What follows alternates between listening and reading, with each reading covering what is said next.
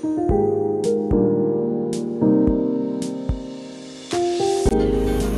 we're going to be moving into the New Testament. So we have been hanging out in the Old Testament this whole series. We've been in the Old Testament speaking about women in Old Testament times, minus Christmas when we jumped up and we went ahead and did Mary, the mother of Jesus. But tonight we're moving forward. Feels good to move forward, make progress, right? And so now we will be talking about some New Testament women and their stories. And remember, it was said tonight, I think it was said Sunday, that because of your story and your testimony, it can be an encouragement, it can minister to somebody. So the things that we go through and the challenges that we face, they're not in vain. They have a purpose. Yes, the purpose is to grow us, to develop us into who God wants us to be, but it's also to minister to somebody else. I don't think that anything we go through is a loss. You're going to come out of that with a testimony and a story, and you're going to one day be able to look at somebody and say, I've been there. I've walked that road. Let me help you. Let me pray for you. And so that is why it is so beneficial for us to study these various women of the Bible and their stories, because each one of them has a unique story to tell. God did something very unique for each and every one of them. He met them at their place of need. And these types of stories, we can see ourselves in them. Amen? Anybody feel that way? Like week to week? Oh, yes, that's me. And also, it's an encouragement to us to see that, you know, if he's the God of the Old Testament, he's the God of the New Testament, and he's God today. He never changes. And so what he's done for them, he can do for us. The world changes, culture changes, everything changes so rapidly, but God never changes. And so that is how we can take a story that might be thousands of years old, and we can glean from it and learn from it even today. All right, so tonight we're going to be talking about another lady that didn't have the greatest reputation, not quite to the extent of our Gomer last week, but didn't have the greatest reputation, and she had quite a lot of pain and scars in her life, and she carried those. And we're going to take a look at what God did in her and how Jesus ministered to her and ministered through her. And so tonight we're going to be talking about Mary Magdalene. Everyone whose life has been touched by Jesus has a testimony. We all have a transformation story. Mary Magdalene's story certainly was not boring. She had been delivered to follow Jesus all the way to his tragic death on the cross. But Mary's testimony doesn't stop there. She was the first to witness the most significant event in all of human history, the resurrection. Her life is a story of transformation, and it's worth examining. It's worth taking a close look at it. In this session, we're going to look at the journey of Mary Magdalene, and we'll learn that each of us has a story. Our story may not be exactly like Mary's, but regardless of our past, regardless of your pain, regardless of your struggles, or regardless of the demons that you have fought, Jesus has a plan for your future. We have been set free. We have been delivered. We have been trusted by God with good news to share. And we are witnesses that he is alive. And he has invited each one of us to go and share that amazing truth, that Jesus is alive and he can change lives. We're going to lay out a little bit about her story. Before we get into the scripture, I want to just kind of tell it in a story form all together, and then we'll go in and we'll pull out a few different scriptures and we'll take a look at what the word says about her, and we'll kind of break that down throughout her story in the New Testament. So Mary Magdalene was a woman filled with zeal, passion, and fervor. If we could look inside of her and see her heart, we would find a woman who had likely experienced a very deep pain, brokenness, a woman who bore scars of a sordid past, and we know that she had been delivered of 7 demons. Demons are real, all right? It's a real thing. It's not something that we just make up and put on scary movies, but the Word of God tells us that they're real. They're fallen angels. You know, when Lucifer was cast out of heaven, and Bishop spoke about that a couple of weeks ago and said, you know, sometime in Genesis that some scholars believe between the light and the darkness that Lucifer was cast out. And when he was cast out, there was 1/3 of the angels that followed him in his rebellion.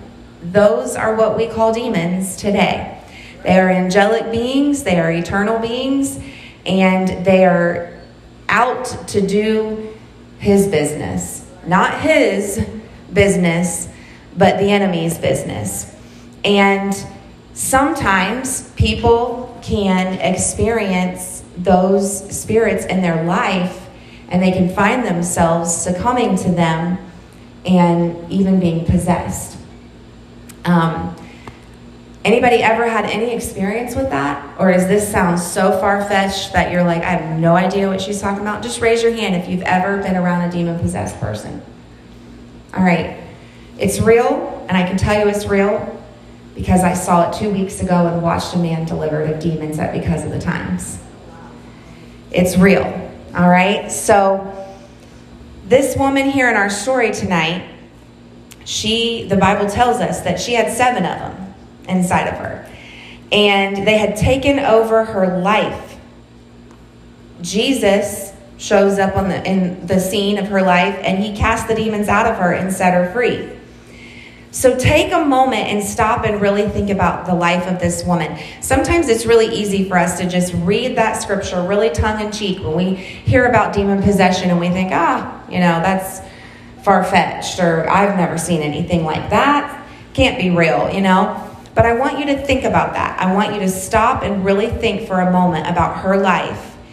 Having 7 demonic beings attacking her in her body. They attack you physically. Tormenting her in her mind.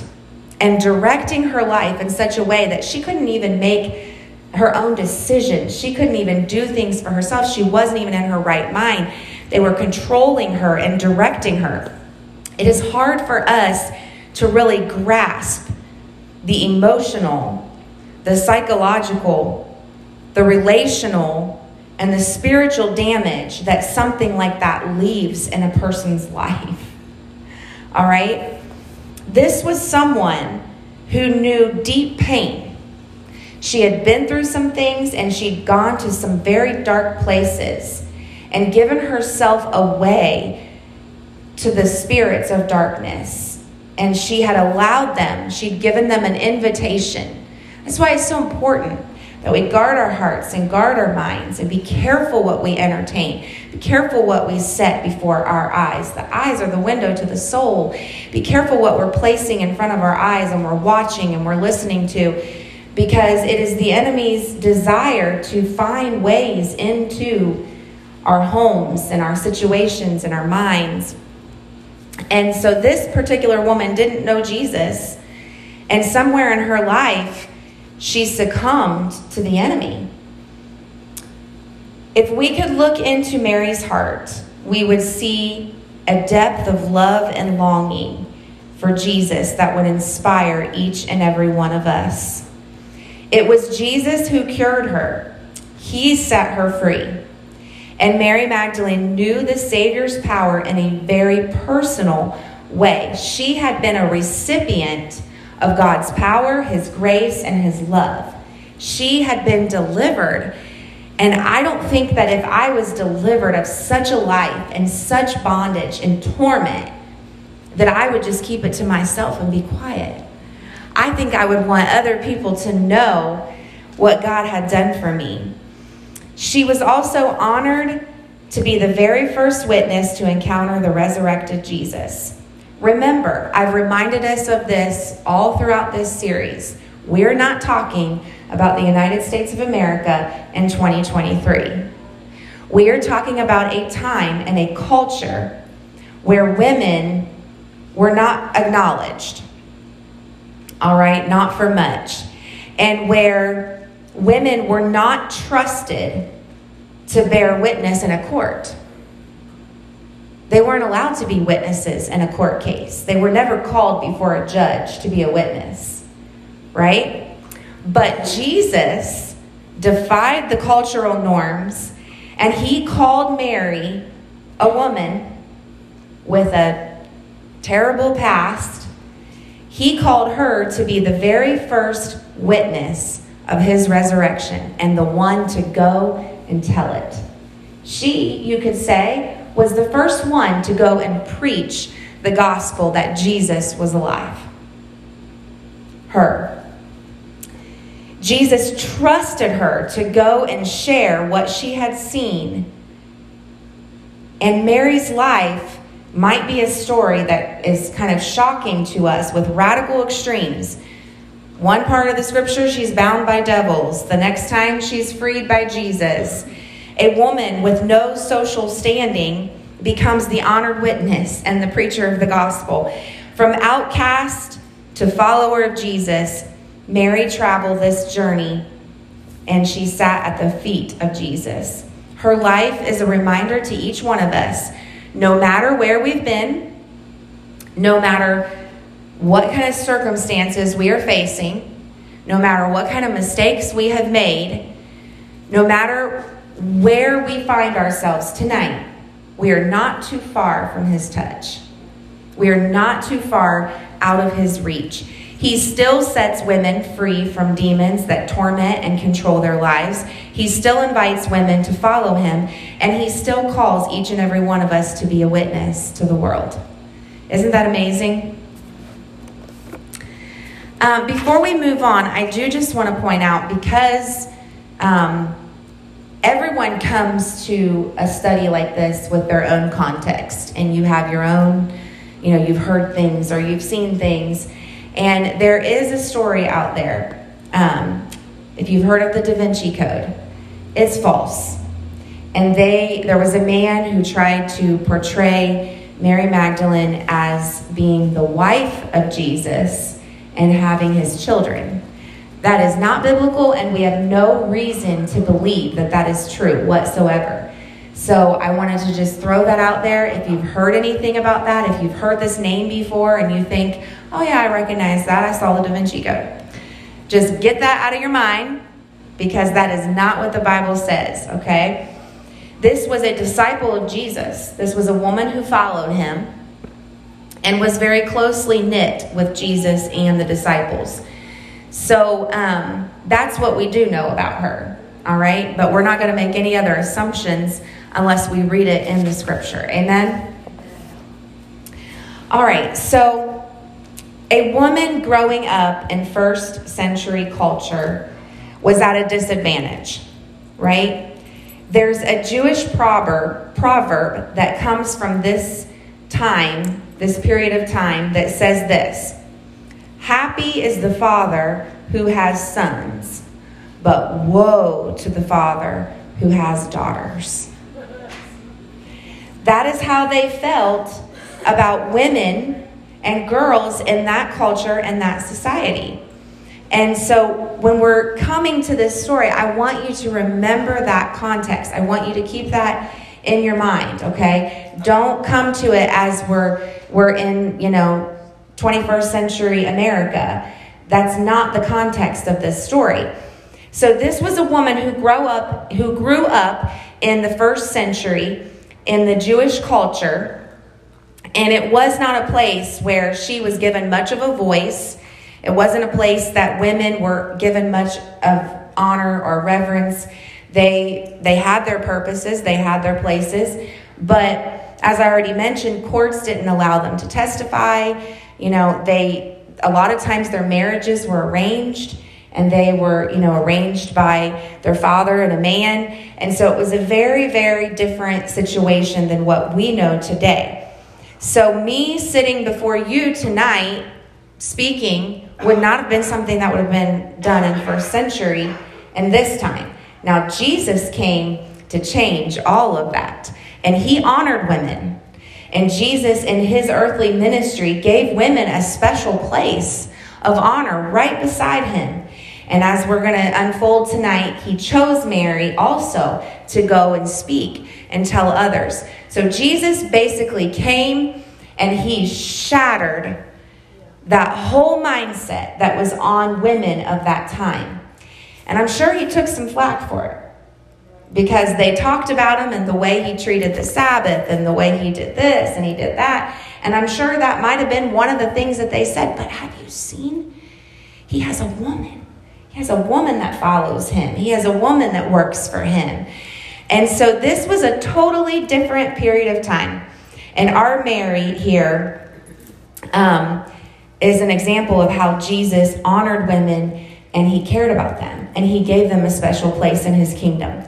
Another Mary, this is a different example that I want to share with you to kind of show you this same point. Mary of Bethany, which would have been Lazarus's sister. There was Mary and Martha. All right, if you think for a moment about their story, Mary was, I'm sorry, I'm making sure I'm getting this right. Yes, so Mary was worshiping at Jesus's feet, and Martha was being left to do all the work, right? And so Martha was in the kitchen, and she was preparing food, and she wasn't in there where the men were discussing the word, all right? They were sitting around, and they were discussing kingdom concepts. And so she wasn't a part of that. She wasn't privy to that conversation, but she was left to go take care of the food. But somehow, Mary wanders off, and this is not Mary Magdalene. That's what I want everybody to understand. This is Mary of Bethany. Mary wanders off and goes and sits at the feet of Jesus. And she's gleaning from him. She wants to hear his teaching. She's hungry for the word. She wants to take it in. And Martha comes out and corrects her and chastises her and says, "What are you doing? You shouldn't be out here. You should be back here where you belong." But what did Jesus do? He stopped her. He stopped Martha and he said, "Mary has chosen the good thing. She's chosen a good thing by coming and sitting at my feet and worshiping me." And so that is another example of how Jesus viewed women, despite what the culture was teaching at that time. Jesus had a special place for women. He had patience with them. He wanted them near him. He wanted them around his ministry, and he saw value in women. And so I think that speaks an important message to us as well. If we can turn to Luke chapter 8, verses 1 and 2. This is a passage where we find our Mary.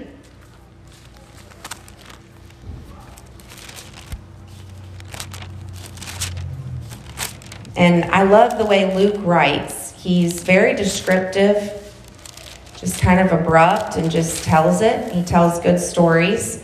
And so this is what Luke says here about Mary Magdalene. "And it came to pass afterward that he went throughout every city and village, preaching and showing the glad tidings of the kingdom of God, and the 12 were with him." So who is that 12 that were with him? The 12 disciples. The menfolk that followed him and served him in various capacities and were a part of his ministry. So we see those men all throughout Scripture. They're always with him, right? And we see miracles being performed, and there's the disciples right along with them. And at times he would send them out to do various tasks for him and minister different cities. And so it's not unusual for us to see that there are 12 men with Jesus, right? But verse 2, it says, "And certain women. So there was women with him as well. He had women that were his disciples, which had been healed of evil spirits and infirmities. So he had women that were following him and a part of his earthly ministry, that he had healed them of their infirmities or their sicknesses, their diseases, and he had also healed them of evil spirits. And that scripture in verse 2 goes on to name one of those women. The other ones remain nameless. They are lost in the pages of scripture. We don't know their names. But he names this one. And Luke says, Mary, called Magdalene, out of whom went 7 devils. That's what the scripture says, right? 7 devils. That's what she was known for.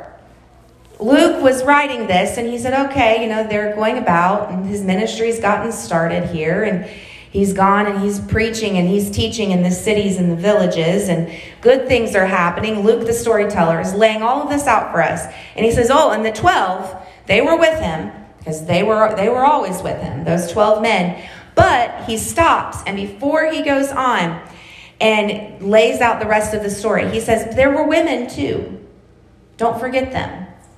I'm sure most of them remain nameless, but he points out a couple here. In verse 3, he says, and Joanna, the wife of Chuza, Herod's steward, and Susanna, and many others, which ministered unto him of their substance. So we know from the scripture that there was quite a few women there. Most of them remain nameless. Names a couple of them. And we would have to say that why would Luke just name a couple of them? What is it about those ladies that Luke wanted us to know? Well, in the middle of this very average narrative that Luke is laying out for us, nothing really exciting going on here. They're just traveling. They're sharing the gospel. The 12 men are following them.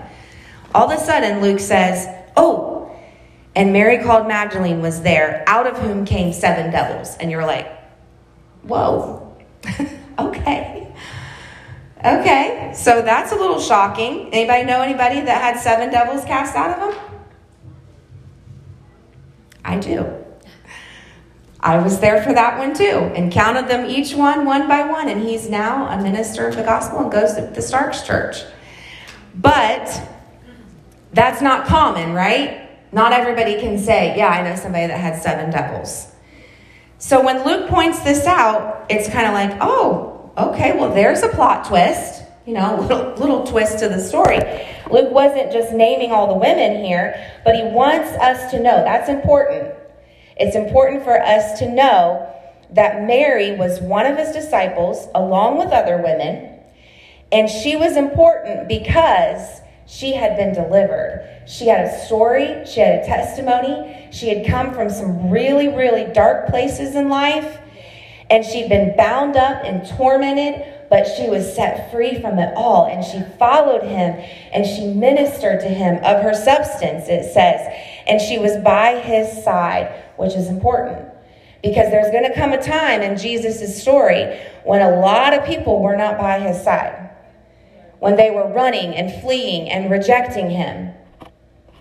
But Mary took a journey with Jesus. And somewhere in her life, after her deliverance, we know that she had committed to follow him. She'd committed to be his disciple to the bitter end. We can all turn to John 19:25.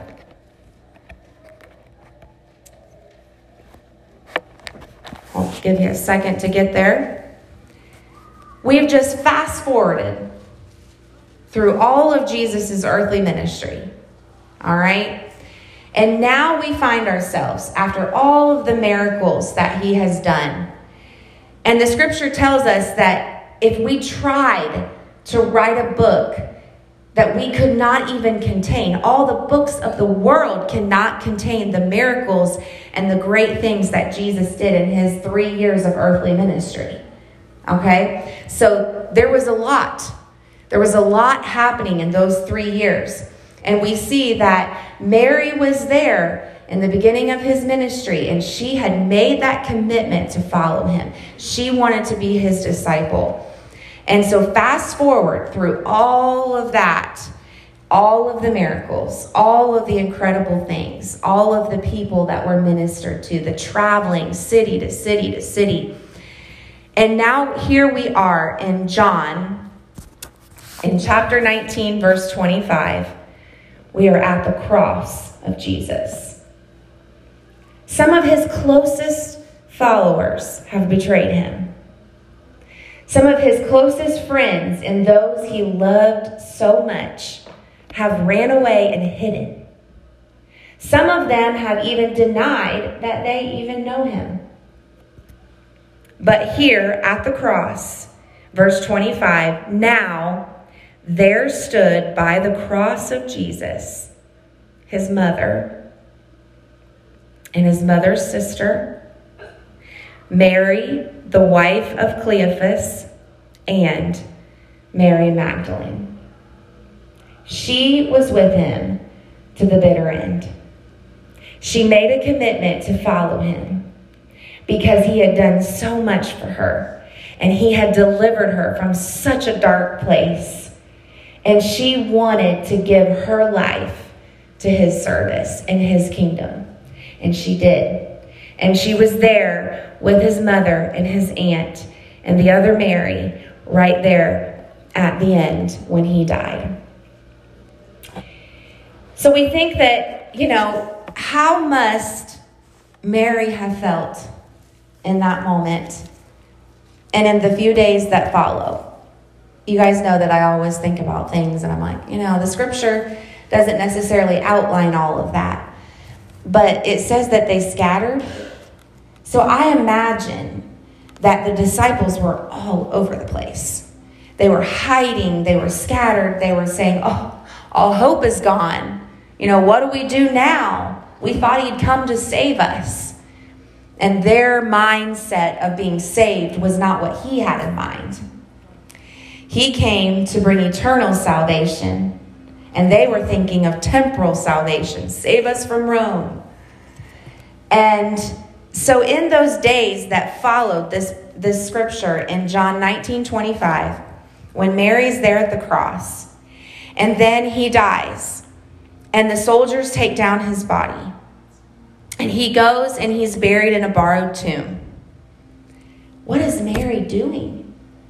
She's grieving, she's mourning, she's distraught, just like everyone else is, I'm sure, right? They were so distraught. But if we jump over to chapter 20, what an incredible thing that happens here. Chapter 20 of John opens up like this. The first day of the week cometh, Mary Magdalene early, when it was yet dark, unto the sepulchre, and seeth that the stone taken away from the sepulchre. So after these horrible days and horrible nights of Jesus being taken from them, brutally murdered before their eyes, they don't understand. Remember, they don't have the understanding that you and I have. Hindsight, right? We can see what was happening. They didn't know that. And in those days, I'm sure there was a desperation, there was a discouragement, a hopelessness. But Mary, nobody else, right? It says that Mary must have got up early on that Sunday morning and said, I don't know what to do.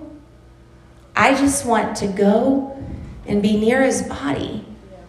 I'm just lost and I'm grieving and I just need to go and be there. And it might not have even made sense to her. I mean, we're reading the story saying, yes, go, because you're going to find something really awesome. But she doesn't know that. She is just distraught and hopeless, just like everyone else. And so early in the morning, it's still dark out, the scripture says, she decides, I'm going to go to the tomb. Mary. No one else, but she goes. And when she gets there, she finds that that great big old massive stone that was there, probably just hours before when they had been at the tomb, right? I'm sure they had spent more time there over the weekend. And the stone was just there yesterday. And she gets there and she sees that the stone is gone. Mary was the one who witnessed this first. Isn't that amazing? This woman that had such horrible pain and trauma in her life, this woman who experienced such great deliverance and victory, she is the one that found the missing stone.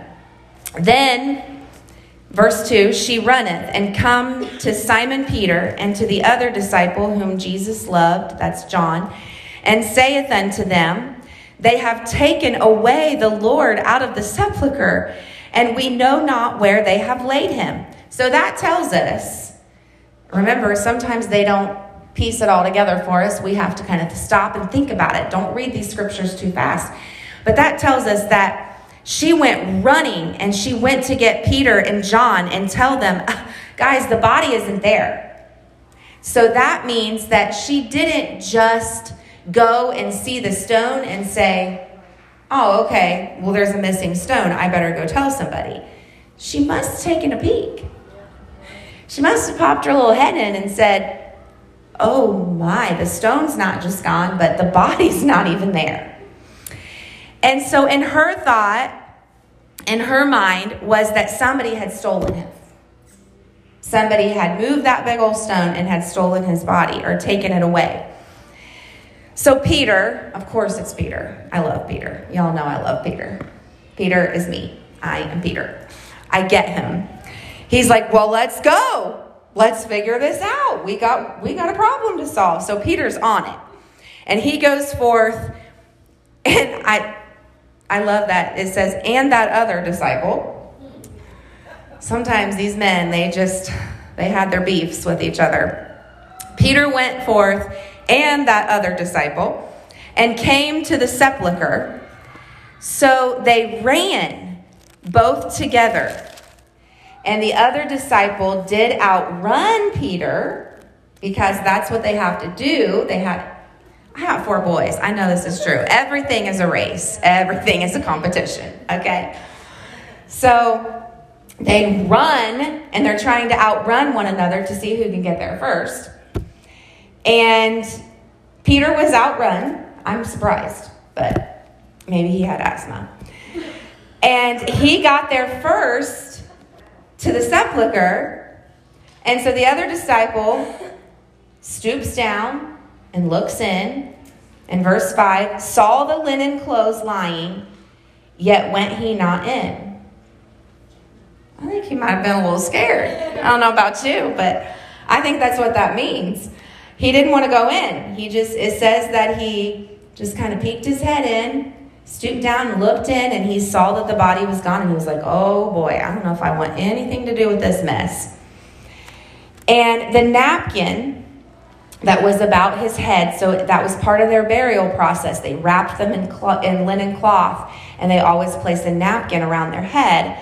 And that particular piece of cloth was not lying with the linen clothes, verse 7, but wrapped together in a place by itself. That's significant. I don't have time to explain that, but if you're curious, see me after class tonight, and I'll explain that. Verse 8, then went in also the other disciple, which came first to the sepulchre, and he saw and believed. For as yet they knew not the scripture that he must rise again from the dead. Get ready, brace yourself. Then those ornery men, in verse 10, the disciples went away again unto their home. They went home. Now, it doesn't really say why. We don't know. Were they scared? Maybe. Were they thinking, oh boy, we need to go home and formulate a plan here? What has happened? We don't really know. But the Bible clearly tells us that they went away and they went home. Jesus is not there. And you go home. And you're like, well, I don't know what to do here. We're just going to go home and But in verse 11, there is someone named, and she doesn't go home. She stays right there. Mary stood without at the sepulchre weeping. And as she wept, she stooped down and looked into the sepulchre. And she saw two angels in white sitting, the one at the head and the other at the feet, where the body of Jesus had lain. Now those disciples had just looked in there and they didn't see no angel.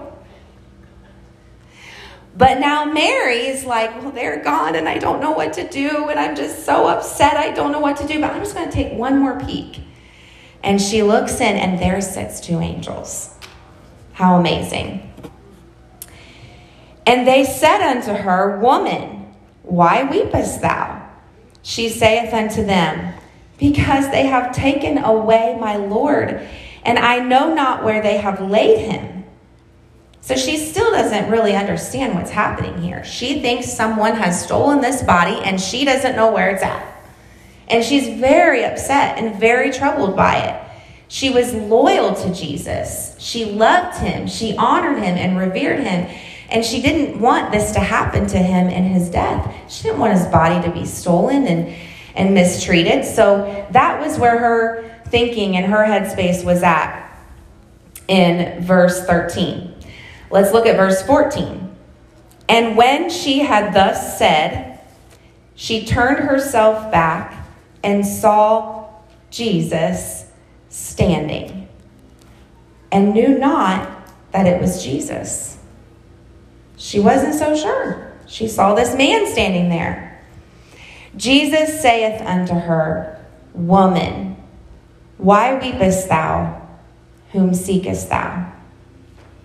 She, supposing him to be the gardener, saith unto him, Sir, if thou have borne him hence, tell me where you have laid him, and I will take him away. Jesus saith unto her, Mary. And in that second, something clicked. Because several years prior, the same voice had called her name out of darkness and into his marvelous light, and had said, Mary, come and follow me.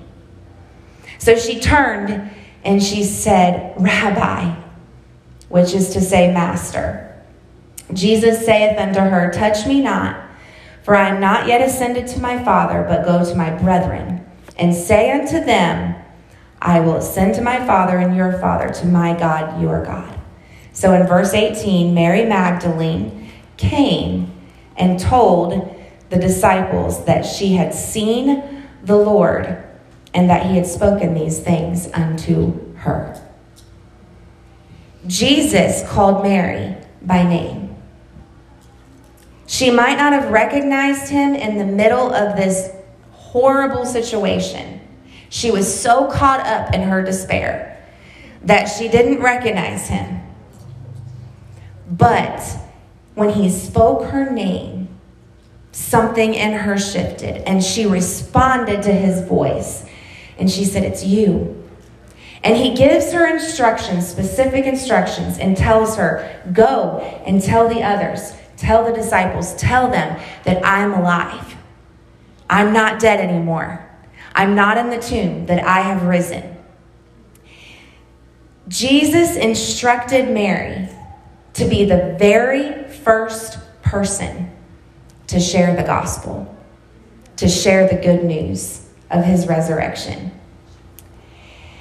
And so I want to just take it one step further here. Verse 18, Mary Magdalene, it says that she went and she did as she was told. She obeyed the Lord, and she went and told the disciples that she had seen him and that he had spoken to her and explained he was alive and he was going to heaven.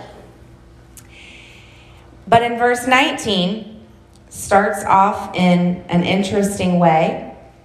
Then the same day, at evening, being the first day of the week, when the doors were shut where the disciples were assembled for fear of the Jews, came Jesus and stood in the midst and said unto them, Peace be unto you. So between verse 18 and verse 19, there's some time that lapses. We don't know exactly how much. We just know that Mary had been at the tomb early in the morning. And she'd received this word from Jesus early Sunday morning. And she went and she told the disciples. And I just have a feeling that she didn't stop at McDonald's and Starbucks on the way. I think she probably ran and said, "You'll never believe the news I have. I have something to tell." She could not be distracted. She was not to be deterred. She went to the disciples and she told them what he had spoken to her. But it's evening time, and the disciples are all locked up, and they're scared, and they're fearful. So in this whole day, we don't really know exactly what they're doing, but did they believe Mary? Or did they say, "Oh, Lord, Mary, she is crazy. She once was possessed with 7 devils." We don't know what they were saying, but we know that there was some time that passed between when Mary shared the good news and they actually were able to experience him. So we need to take that as an encouragement that sometimes we are called to do something, we're called to speak something, we're called to go and share a word, and we're just called to simply obey. We are not responsible for their response. We are not responsible for their reaction. We don't know if they're even going to receive it. We don't know if they're going to call us crazy. We don't know if they're going to talk about us and bring up our past and say, "You can't trust anything she says." But we're not responsible for any of that. Mary was responsible to go and tell it, to obey what the Lord had commanded her to do. And that is exactly what she did. What happens next, the time that passes, the season, we don't know what that season might be. And I want to encourage someone tonight. If you are praying for a lost loved one, if you are reaching out to somebody, if you feel to go and share and tell it, to share your testimony, to tell the good news to somebody, it may not happen in an instant. And that's okay. It's not a failure. You're not responsible for what happens. You're only responsible to obey. So Mary's a good example to us. She goes and she obeys what the Lord had told her. And despite the disciples' fear, later that evening, after hours of time had passed, Jesus appears to them. And he stands in their midst and he says, "Peace be unto you." In other words, settle down. Don't be scared. Don't freak out. But it's really me. I'm here. And he was then able to minister unto the disciples and help to cure them of their doubt. So I want to remind us tonight that in this story of Mary Magdalene, when she first met Jesus, we know that he had delivered her, that there were some things controlling her life, and that she had experience with him that she just couldn't hold inside. And she had a great testimony. She was there through it all. She saw the miracles. She saw the goodness. She saw all the things that he had done. She witnessed the healings. She witnessed his love and his compassion on the masses and on the individuals, the hurting, the broken. She saw all of these things, and she followed him to the very, very end of his life. I believe that because of her faithfulness, because she could be trusted, because the Lord had seen in those 3 years, yes, she has a past, but I delivered her and I set her free from that. And that is no more. And now she's following me. And when I could just imagine when he healed at the pool of Bethesda, that there stood Mary. When he broke the bread and he passed out the loaves and the fishes and fed the people, there stood Mary. She was there. She was faithful. She was a constant. She was a disciple that never left. She was there. And Jesus knew that she was someone that could be trusted to obey him and to do his work. So he trusted her to be the first person to bear a message to the disciples. I'm sure that she was overwhelmed, amazed. I'm sure that this was just not your everyday occurrence in Mary's life. You know, this didn't just happen every day. This was huge, amazing, surprising, but she was obedient. She had a great calling on her life, and she fulfilled that calling. You and I read it together. Jesus not only wanted to see Mary whole, he didn't only want to deliver her from the demons, but he also wanted to use her. He did not stop at just curing her of the demonic forces that were at work in her life. He could have stopped there. But he said, follow me. And then he didn't stop there either. He didn't just say, Mary, I delivered you, you're set free, you've got a great testimony. I want you to travel with the group, and I want you to share your testimony. I want you to encourage others. I want you to minister to the women. And that could have been enough. But then when he looks down from the cross, who does he see? There she is again, faithful Mary. And because of her faithfulness, he trusted her with a calling. He didn't just want to heal her and deliver her. He didn't just want to have a relationship with her. He didn't just want her to be one of the followers, but he wanted to use her for a great calling and a great purpose. And the same can be said of each and every one of you. He desires so much more than to just say, yeah, I'm going to set you free. I'm going to deliver you from some things, you know, but then that's it. He doesn't stop there. He doesn't say, okay, I'm going to deliver you and set you free, but now you just are going to follow me and you're just going to give up everything, sacrifice it all, and that's it. That's the end of your story. But he wants to anoint you and he wants to use you for his purposes. I have found in life that sometimes our brokenness can cause shame. And sometimes that is what holds us back from doing what God wants us to really do. What if Mary would have looked at him that day and said, oh, but Jesus, I mean, you know who I am. Everyone knows. It's only been like 3 years ago. You know, I don't think I can do that. I'm not qualified. You know? What if she would have allowed shame and brokenness to hinder her from doing what he wanted her to do?